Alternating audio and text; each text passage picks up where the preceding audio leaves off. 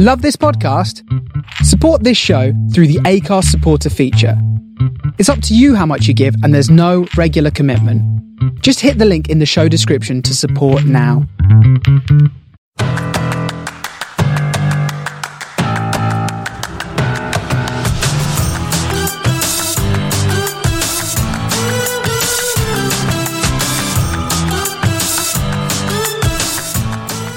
Hello and welcome to the From the Finney podcast with me, Jake.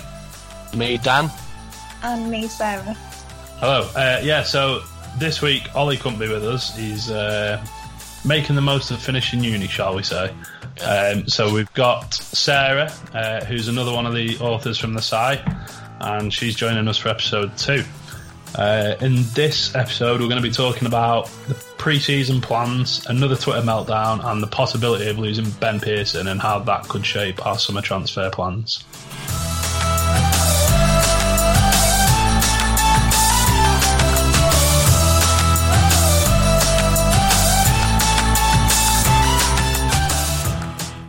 So, I think let's crack on and jump into the Ben Pearson thing. There's been a few rumours over the last few days about Bristol City coming in for him, and there's also been links for the Premier League club apparently sniffing around, who I'm led to believe are Brighton. I don't think there's any doubt that he could make it in the Premier League, but I think he needs to change a few aspects of his game in order to become a regular in the Premier League and make a career for himself there. He picks up far too many unnecessary yellow cards for just being a gobshite, basically. Definitely, yeah. Yep.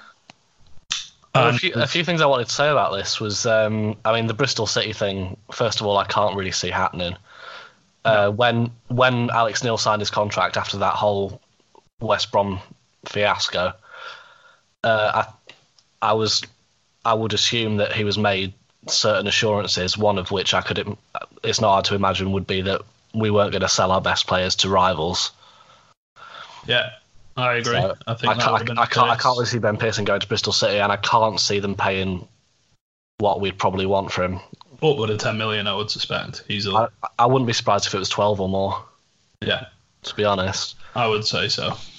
But the thing is, the club do seem to have this policy that if a Premier League club comes in for one of our bigger players, it's at least talked about or entertained. Yeah. And so, I think we'll also try and rinse Premier League clubs for a little bit more than probably what we would have valued them at. I think Jordan Hugo's a prime example of that. Yeah. Absolutely no way on God's green earth is that guy worth £9 million. He's a really good player and I'd have him back in a heartbeat, but I think at the time he was maybe £4, £5, £6 million player. So I think, go on Sarah, sorry. I was just going to say on the flip side to that, there was Greg Cunningham going to Cardiff last season. There was an argument that we didn't get as much as we could have done for him. What was it? 4 million. It was 3.5, I think, for Greg Cunningham. But I think what you have to remember is he was going into his last year of contract, and he's a fullback. And I mean, as unnecessary as it is that prices disparage between positions, fullbacks aren't really as highly thought of in terms of financial clout as strikers. Yeah, they're not considered to be. Going to get more for Hugo. Yeah, they're not considered to be as glamorous, are they? Really? Yeah. Yeah, but then when you look at how we've missed him, you can still say he was a key player to us, wouldn't he? Oh yeah, absolutely. And I do think if he'd have maybe had 24 months left on his contract as opposed to 12, you'd probably been looking at money. At least an extra $1 million or $2 million on top of the 3.5 that we got for him. But I think back to Ben Pearson, he's if he goes, he's going to be going for more than 10 million, in my opinion. Definitely. He's, I'd say he probably is the best central midfielder I've seen play for North End in my time watching North End, which is about 20 years, and I'm 27. So yeah, he's definitely the best defensive midfielder I've seen. Yeah, I've been going for a short amount of time than you, obviously. Yeah. But in terms of his discipline, I think the one thing that goes against him, and it's unfortunate, is his reputation. There's been a few times this season where he's made a challenge that if another player had made it, the other player, say it was Alan Brown or Paul Gallagher or Daniel Johnson, wouldn't necessarily have picked up a booking or given away a foul. No, absolutely, yeah. One that springs to mind for me is the Norwich game at home, the penalty. Well, I mean that wasn't a foul. I mean, I know he won the ball. Be accused of bias, and we'll say we're just Preston fans saying it wasn't a penalty against Preston. But I'd have been surprised and been quite honest about the fact that I would have been surprised if we'd got that decision ourselves. Yeah. And to see it go against us was a little bit sickening, and then the booking as well. Because I mean, was that the one where the referee wasn't going to book him, and then he saw it was him? Yeah, it looked that way anyway, because he kind of watched it, and then play carried on a little bit afterwards, and then the Norwich players started booting off, and then he gave the foul, and then again it was like a few more seconds passed, and he saw it was Pearson and got the yellow card out. Yeah. And another one on the flip side is when was it Borough away? When Paul Gallagher came off injured after he was on the receiving end of a really bad tackle. And I think Alex... Yeah, I remember that one.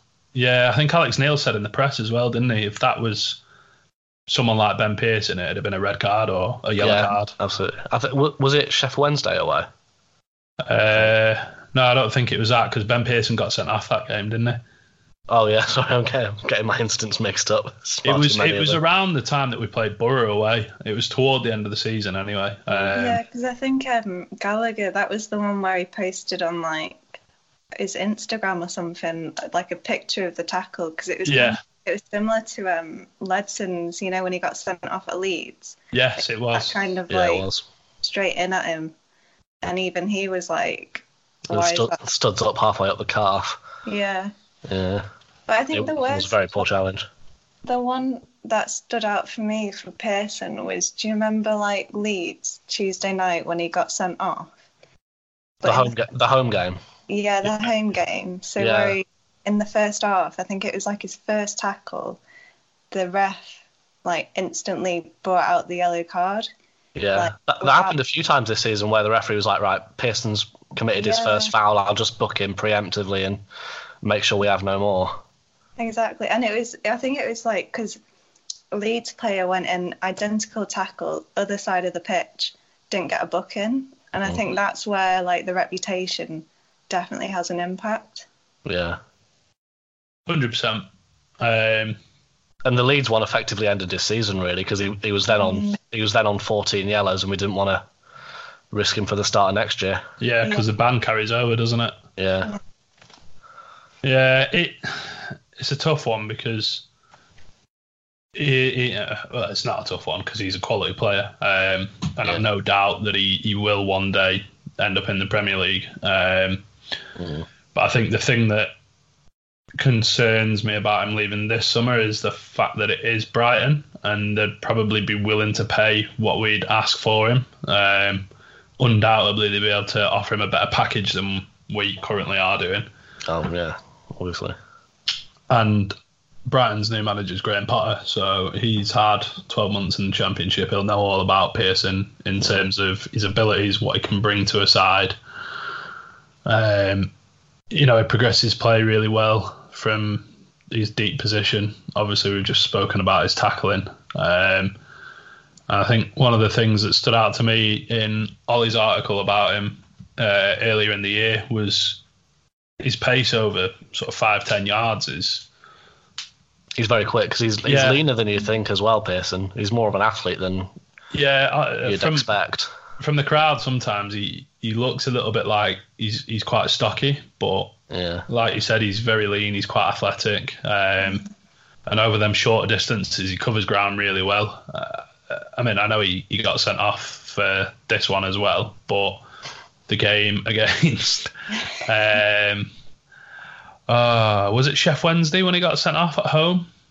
When they played a ball from deep, and he was Well, that one I'd say was a red, but that was because he had to be tracking back because there was just a massive gap in the defence suddenly. Yeah. Opened up. I think Story moved out onto the right and played it up to Daniel Johnson, I think, who then tried to play a ball over the top, which was intercepted. And because Story had moved out, there was a massive gap. The ball came over the top from the Sheff Wednesday player. If it was Sheff Wednesday, I can't remember. And I think it Pearson, was, yeah. like you said, was the one that had to sort of make up that ground and cover. But it's a prime example of his pace over that short distance. You know, he wasn't in position to cover, but he had no issues in getting there to cover. Taking the man out. And yeah, obviously then taking the man out. I know it's kind of a moot point because he ended up getting sent off, but you get where I'm going with it. Yeah, I mean, he couldn't have got there in the first place if it wasn't for his turn of pace. Yeah, exactly. I did just want to say one thing about Graham Potter. He's proved himself to be quite a good man manager, and they're the sort of managers that you'd expect to back themselves to really make a difference with a player like Pearson with a bad reputation. Yeah, absolutely. Bad discipline. Like Alexander Mitrovic, he has had disciplinary problems in the past. Maybe not so much anymore, but sort of for 3 or 4 years, a couple of years ago. When he was at Newcastle. Particularly when he was at Newcastle, yeah, like when he pulled Daniel Johnson's hair. Yeah.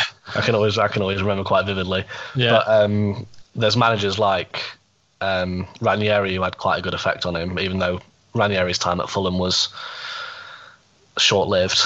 Well, even Slavisa Jokanovic in the season that they went up. Yeah, him too.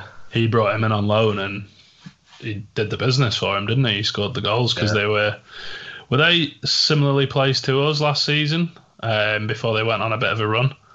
They were sort of mid-table, bottom half of the table sort of thing, and then they went on that unbelievable run and obviously got into the playoffs. I suppose you could say a bit like Villa this season, and obviously beat Villa last season to go up through the playoffs.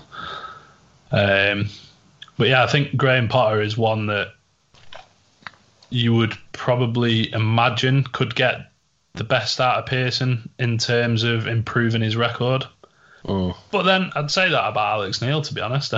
He doesn't seem to have managed to do much. Because I think he's been quite public in every time saying enough's enough. Yeah, criticising him quite openly, hasn't he? Ever since he got here as well. It's not just the one occasion. Yeah. But yeah, I think he'll be a massive miss if he does go. Hopefully it's not this summer. Well, I think if he does go this summer, then that's going to completely change the mould of what we're going to go for in the transfer window, because we're going to miss that DM in the squad. It's going to leave a major hole. I know we do have Ryan Ledson in the squad, but I'm just not sure if he's ready for a full season of Championship football yet. Yeah, I like the kid. I think he's a very good prospect, but I'm just not sure if he's ready to play the role that Pearson plays quite yet. Certainly to the level of effectiveness that Pearson does. Yeah, I agree with Dan. Yeah, I think as well he's got his own discipline kind of issues to. Yeah, that's that as well. He's not scared of flying in, is he? Yeah, so I think that's like another aspect of his game that Neil kind of has to develop with him. And I'm in agreement there. I don't think he's ready for that full season. I think that ties into what we mentioned in the last podcast in terms of the LEP have just been peddling that phrase experience. Yeah. And if Pearson was to go, I think that is one position that is absolutely pivotal and one that we'd have to get right in terms of who we bring in. Yeah. You can't really have an effective anchor without experience. No. Even when we brought Pearson in, he'd had a full season in League One at least. Yeah, and I think he'd played in Scotland as well, hadn't he? No, that was Grimshaw, I think. But, I'm sure I could be wrong, but I'm sure Pearson was in Scotland, then went on loan to Barnsley in League One, and then came here. I could be wrong, but anyway, the point still stands. He had experience prior to joining us.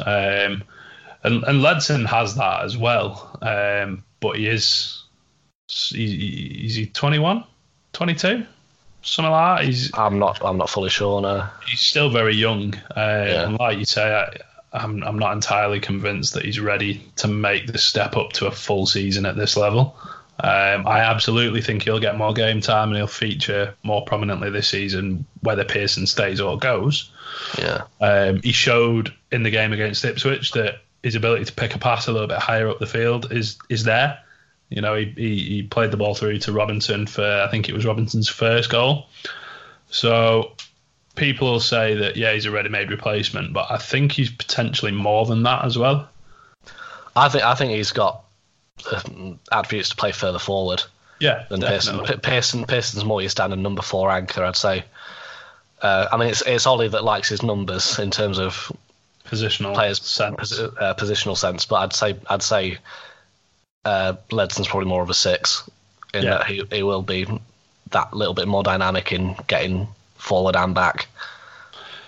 Yeah, I don't think it's quite as cut and dry as saying that Ledson is a Pearson replacement just yet. Like I said, he's 21. He's still got plenty of development to do. And I think even Paul Gallagher's come out. He's, 33, 34? Even he's come out and said that the manager's made him a better player.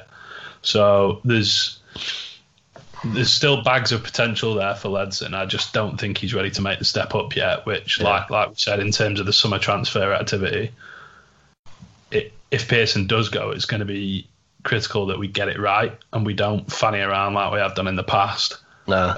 And I think if he does go and we have an idea for who we want to replace him, it's important that we jump on that one person and don't wait until we whittle it down to the 3rd or 4th choice. Yeah, like the right backs in January when we ended up with Joe Rafferty. I mean, from what little we've seen of Rafferty, it wasn't too bad a choice. But I mean, he was 4th choice. Yeah, and it could have been worse. Yeah, I think one scenario that springs to mind with fannying around and sort of messing about with transfer fees and stuff like that for players is Charlie Adam under, was it Alan Irvine? When we ended up with Valisha Milakovsky. Yeah, because we weren't willing to. I'm sure it was a case that we weren't willing to pay what whoever the Charlie Adams club was at the time, what they wanted for him. So we ended up getting Shu Milakovsky, who was Rangers, wasn't it? Sure, the LEP dubbed him the Macedonian Steven Gerrard. Yeah, and they couldn't have been further from the truth with that. But that's a position that we don't want to end up in if Pearson does go. Like you said, Dan, if he does go and we identify a target, if the manager identifies a target, the club need to back him. Yeah. Because he's given the backing to the club and the fans by signing his 3-year deal. Like, I mean, I know it may or may not be a realistic target, but if Pearson does go, I really like Sam Hutchinson at Sheffield Wednesday. Whether we'd be willing to pay what they'd want for him, well, that'd be the question. I severely doubt, but say for argument's sake he was the target, it would be a case of going to West Ham, to Sheffield Wednesday, offering what they want for him, and securing the deal. Not messing about and getting it done. Because if we're going to play a system that relies on an anchorman like Pearson or like Hutchinson, then I'd say that along with goalkeeper and your lone striker, that's probably the one position that you need absolutely nailed down. Yeah, definitely. I think one player that ticks a lot of boxes for him, for the club, and I'm sure we've mentioned him either on the pod last week or maybe in some written content that we've published on the website. I can't remember, but I'm sure we've definitely mentioned him as Paul Coots. He didn't quite make my final cut for the transfer targets thing, but yeah, maybe we've just tweeted about him then. But yes, he's not the same kind of player as Pearson in that he won't sort of do the tough tackling and all that sort of stuff. But he ticks a lot of boxes for us in terms of he's got championship experience. He's on a free, so we wouldn't have to pay anything for him. Wages might be an issue, but I'm sure there's something that we could sort out. There's going to be some wiggle room in the wage budget, especially in the early parts of the window. Yeah, I would imagine so. There's been talk as well, hasn't there, that we are actually increasing our wage cap, I think, this season, or we'll be looking at increasing our wage cap for the right players. So yeah, I think he's a player that I wouldn't mind to see coming in, whether Pearson goes or not. To be honest, I think he'd be a good option in the middle of the park. But yeah, I mean, is there anyone else that you'd think maybe would be worth looking at if he was to go? Or if Pearson was to go, I mean, Hutchinson is, I mean, for me, the go-to replacement, as I would say the second best defensive midfielder in the league after Pearson. Yeah. Unless we were going to go and look for somebody from the Premier League, but again, it's just a question of how much money we'd be willing to spend. Or it's another loan, and then they come in for 12 months. We make another club's player better, and the likelihood is that they'll go because we won't be able to afford them. But if it works out and we get promoted, then who knows?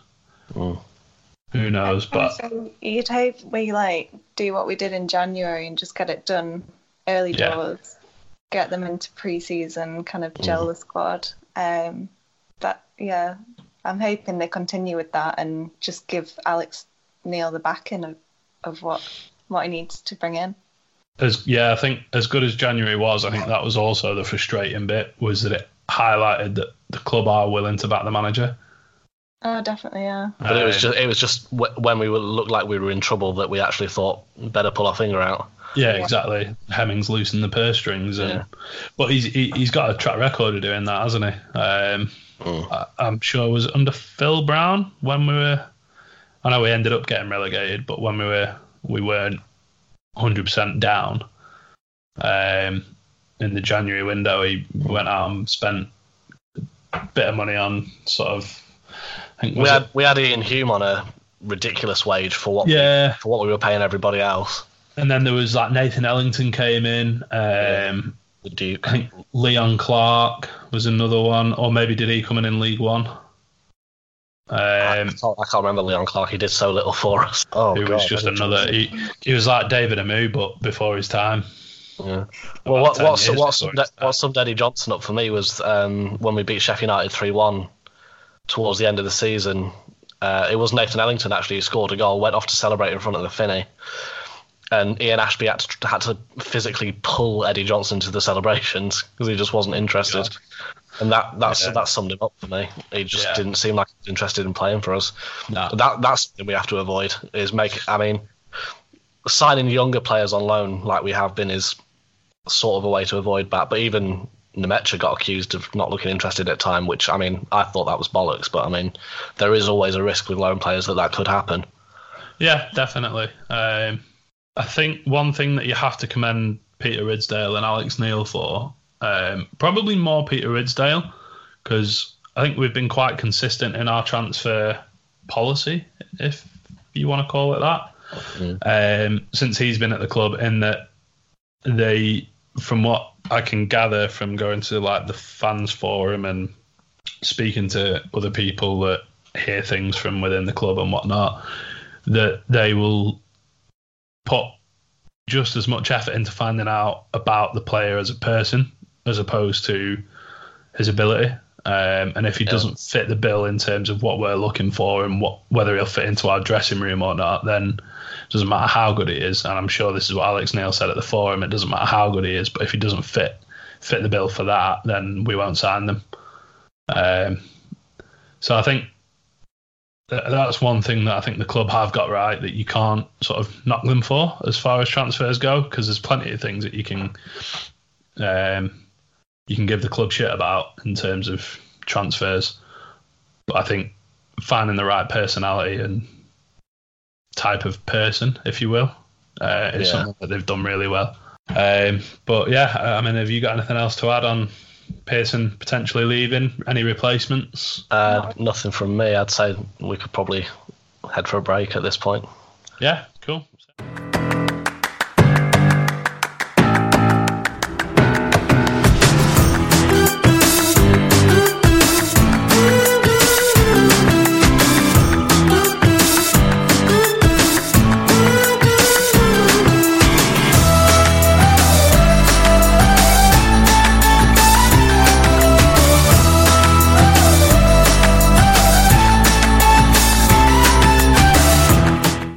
welcome back to From the Finney. No, let's do that again. That was shit. Welcome back to the From the Finney podcast. We'll sort of dive straight back in.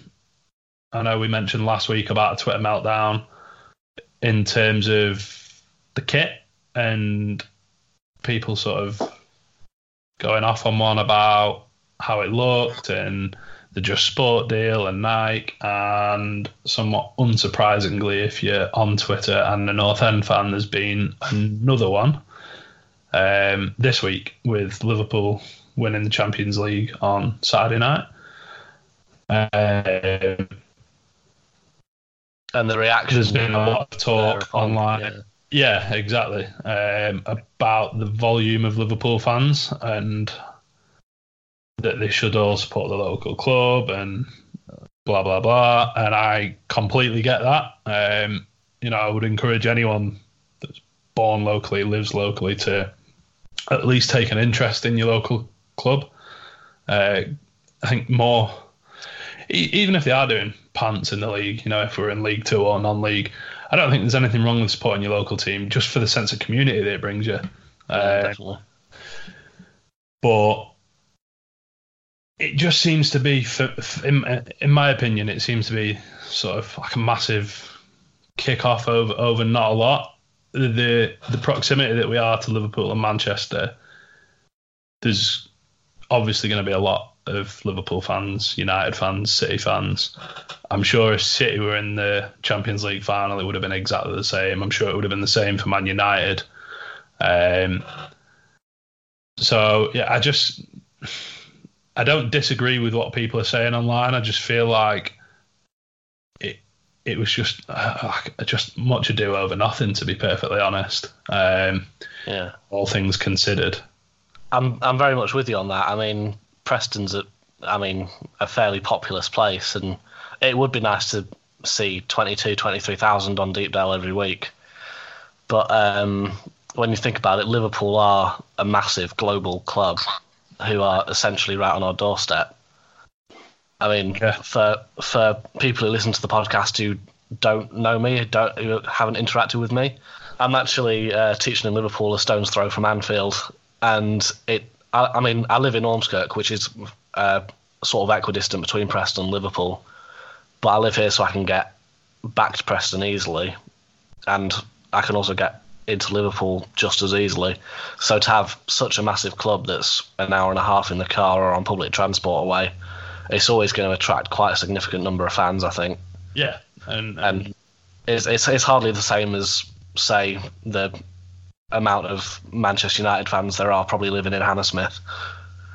Yeah, yeah, or but just London in general. London in general, yeah.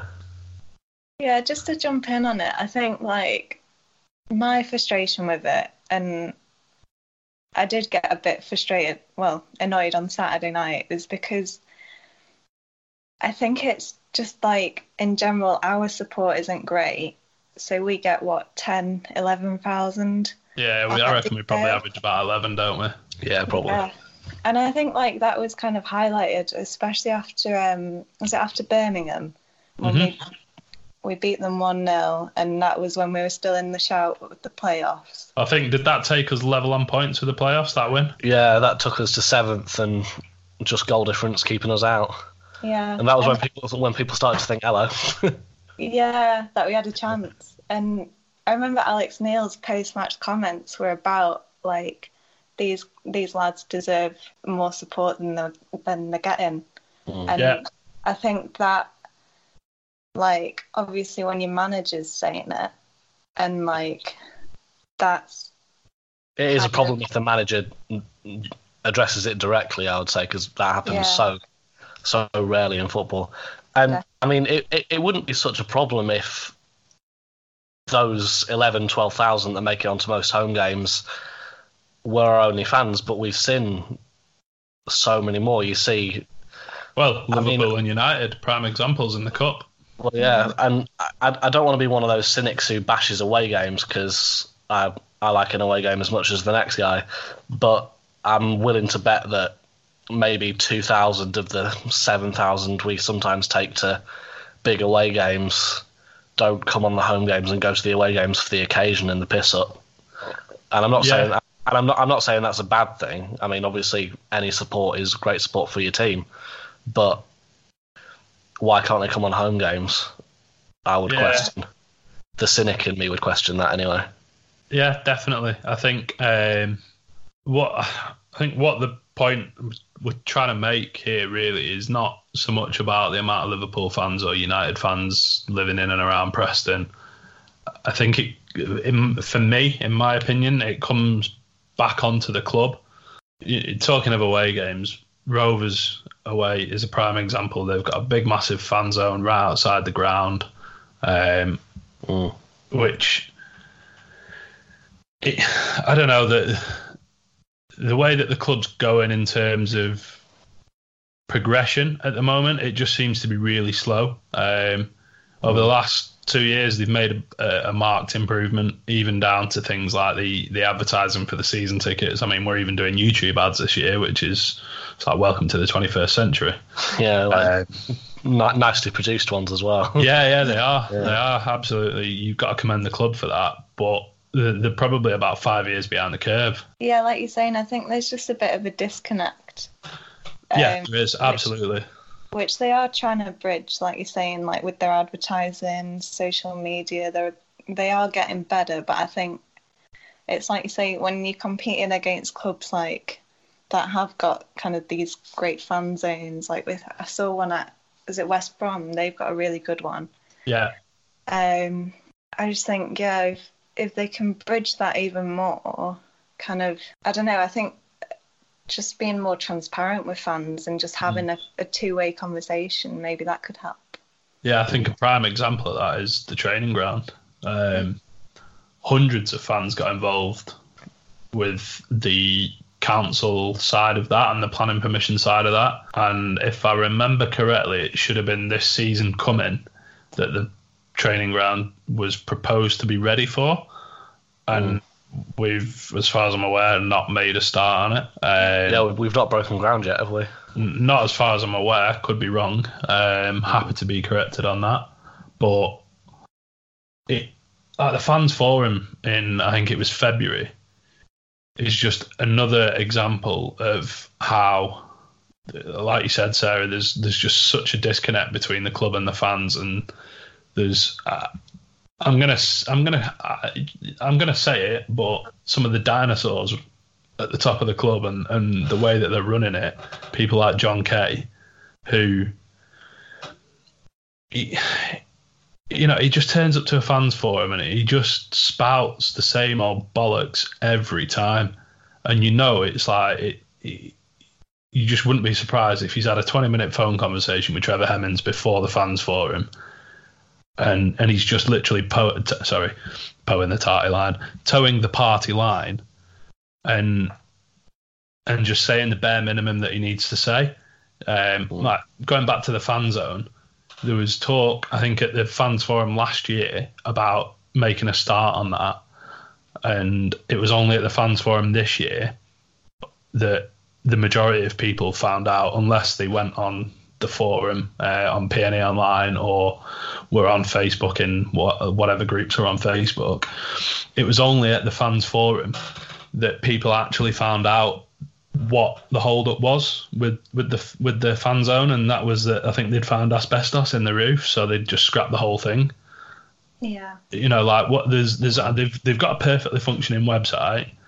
They've got a girl running it who's more than capable of putting out a statement to just say, this is the latest update with the fan zone. We're not pursuing it at the minute because of X, Y, and Z. Just put it on the website, let everyone know. Bob's your uncle, Fanny's your aunt.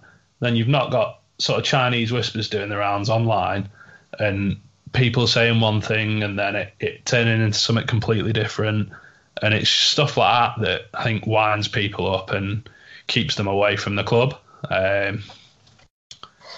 And it's hard in this sort of day and age with social media and all that. Like I said, with some of the dinosaurs that you got at the top of the club, that I suspect would be making things difficult for a very small marketing team at the club. But I just think they could be doing so much more to not shoot themselves in the foot. Like I said, it just feels like a load of false promises, and I think that is one of the reasons why there's so many sort of fans of other clubs in the city that more than likely have never been anywhere near Old Trafford or the Etihad or Anfield. But I just think that, commend the club. They're making an effort. They've started to improve things, but it could just be so much better with a lot less effort, if that makes sense. I don't know if that was just a bit of a rant or... I completely understand where you're coming from. I mean, I know you talked about John Kay specifically at the fans' forums. It would be a nice start if just every answer that was given at these fans forums didn't feel like just recycled scripts. Yeah, definitely. And I think that's what sort of kills the relationship between the fan and the club for me, is if I've never been to one of these fans forums because I'm either busy or I know what I'm going to get from it, which is nothing new. Yeah, and I think a lot of people are like that. You know, on Twitter, on PNE Online, on Facebook, you know, you see a lot of people saying, I'm not going to go because it's just going to be the same old stuff. Yeah. Well, I remember, I don't know if it wasn't the last one, but the one, was it September, like the start of the season? Yeah. I think it was either on the training ground or the fan zone, where they gave an answer, and even Dave Seddon was like, well, that's not clear, so he went back to them to get clarity on it, and I think that's highlighting the issue that they're not really answering anything. Yeah, they're just sort of pussyfooting around it, aren't they? For Dave Seddon to comment on a lack of transparency between the media outlet and the club, it's quite something. Yeah, sorry, Dave, if you listen to this. But yeah, I think it's his job, really, isn't it? He works for the club just as much as he works for the LEP. Yeah, well, I'm just saying that. I suppose he has to keep the club on side, really, doesn't he? As opposed to working for the club. I suspect it's more a case of he works. I'm not suggesting he picks up a salary from them. Oh yeah, no, I'm not suggesting that you were suggesting that, but yeah. Anyway, I think that's probably enough about that. The one final thing that I wanted to touch on was pre-season. Mm-hmm. I'm just not convinced that playing the likes of Bamber Bridge, Fylde, Fleetwood, Chorley, all right, we've not played Chorley for the last 2 or 3 seasons, but playing sort of the lower league, yes, but there's playing lower league and then there's playing teams that are just not.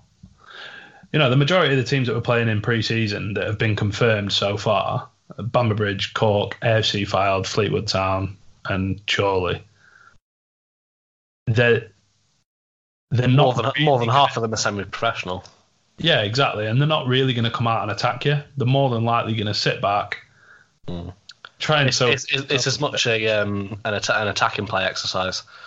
Yeah, exactly. Ground, really, isn't it? Exactly. Which I'm just not right sure what.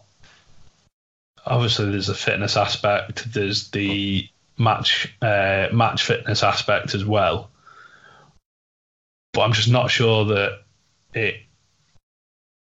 it's what we need.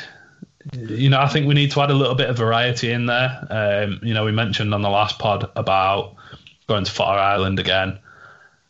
I know there's been talk that Alex Neil, I'm not sure whether this season as well, but last season was trying to agree a trip to Spain and to play some different opposition out there. More, I suspect, from the way that they would come and play the game. You know, I suspect a Spanish team or a German team or maybe not an Italian team, French team, would be more inclined to come and have a go at us. Yeah. And just present something a bit different. I'm just not sure that the likes of Fylde and Cork and Bamber Bridge and Fleetwood are going to do that for us. Yeah. I mean, I'd probably make a similar point to the one I made last time, which is that Briggs sort of the traditional curtain opener and it keeps them financially afloat for a year. So I don't have a problem with that, and it's a nice sort of community game. But I'm not saying I'm unhappy with the Bamber Bridge game. I love going on the Brig game. I go every year. It's a local one as well, so it means I don't have to drive that far to get there. Yeah. But what I mean was, what I was going to carry on to say was, the more teams we play like that, who, as you say, are just going to bed in and try and not concede as many goals as possible, the only real match fitness that, say, Jordan Storey and Ben Davies are going to get are when they jog up for corners. Yeah. Yeah. Which isn't going to do them much good, really, in the long run. Well, I was looking at, so for example, like Norwich, Sheffield and Villa.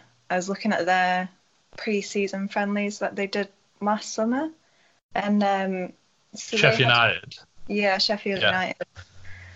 And they kind of had more of a mix of like League Two, League One sides. Villa played like West Ham.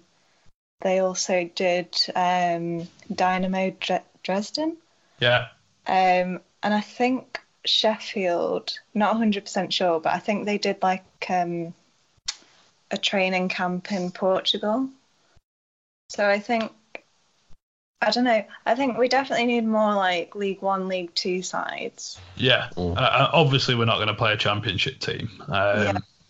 No. Yeah, I think swapping out the likes of AFC Fylde and Cork City, because you'd probably put Cork at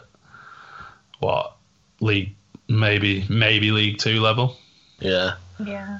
I mean even if Kevin O'Connor was anything to go by, then maybe not even that. Yeah. I mean, if we were going to swap those out, I mean, we've played Oldham in the past. I mean, Oldham have tried to injure our players, so maybe not specifically them. But that sort of team, Carlisle, we used to play quite a lot in pre-season. Yeah. Although they're not in the Football League anymore, are they? So I don't know. Yeah, I think they're Vanarama now, aren't they? Or they might be League Two. I don't know. I was going to say, unless they got relegated this season, I'm sure they were League Two. Obviously, we'll play the customary 2 home games against Premier League opposition, which from what I've heard is potentially Newcastle, Watford, or Burnley. We played West Ham and Burnley last year. Yeah, Burnley seems to be becoming a semi-regular thing now. Yeah, which is probably one of the reasons why I don't particularly mind them so much anymore. Whereas when I was younger, like for me, the big derby was Burnley. Yeah, was for me as well. But I'm quite nonplussed about Burnley these days. I mean, it's hard to be very anti a club that's so well run and is doing so well. Probably going to get slaughtered as a Preston fan, but so genuinely quite likeable at the moment as a football club. Yeah, it is. But it's hard to have that sense of absolute hatred that I used to have for them when I was a kid. Yeah, definitely. Did you both just hear that? Yeah. Yeah, your cat's coming. He's just trying to put his point across. In terms of pre-season, obviously those 2 Premier League games at home, massive for us, and I think the timing of them is important as well, given that they're probably about 2 weeks to 10 days out from the start of the season, so it's a decent level to go in at.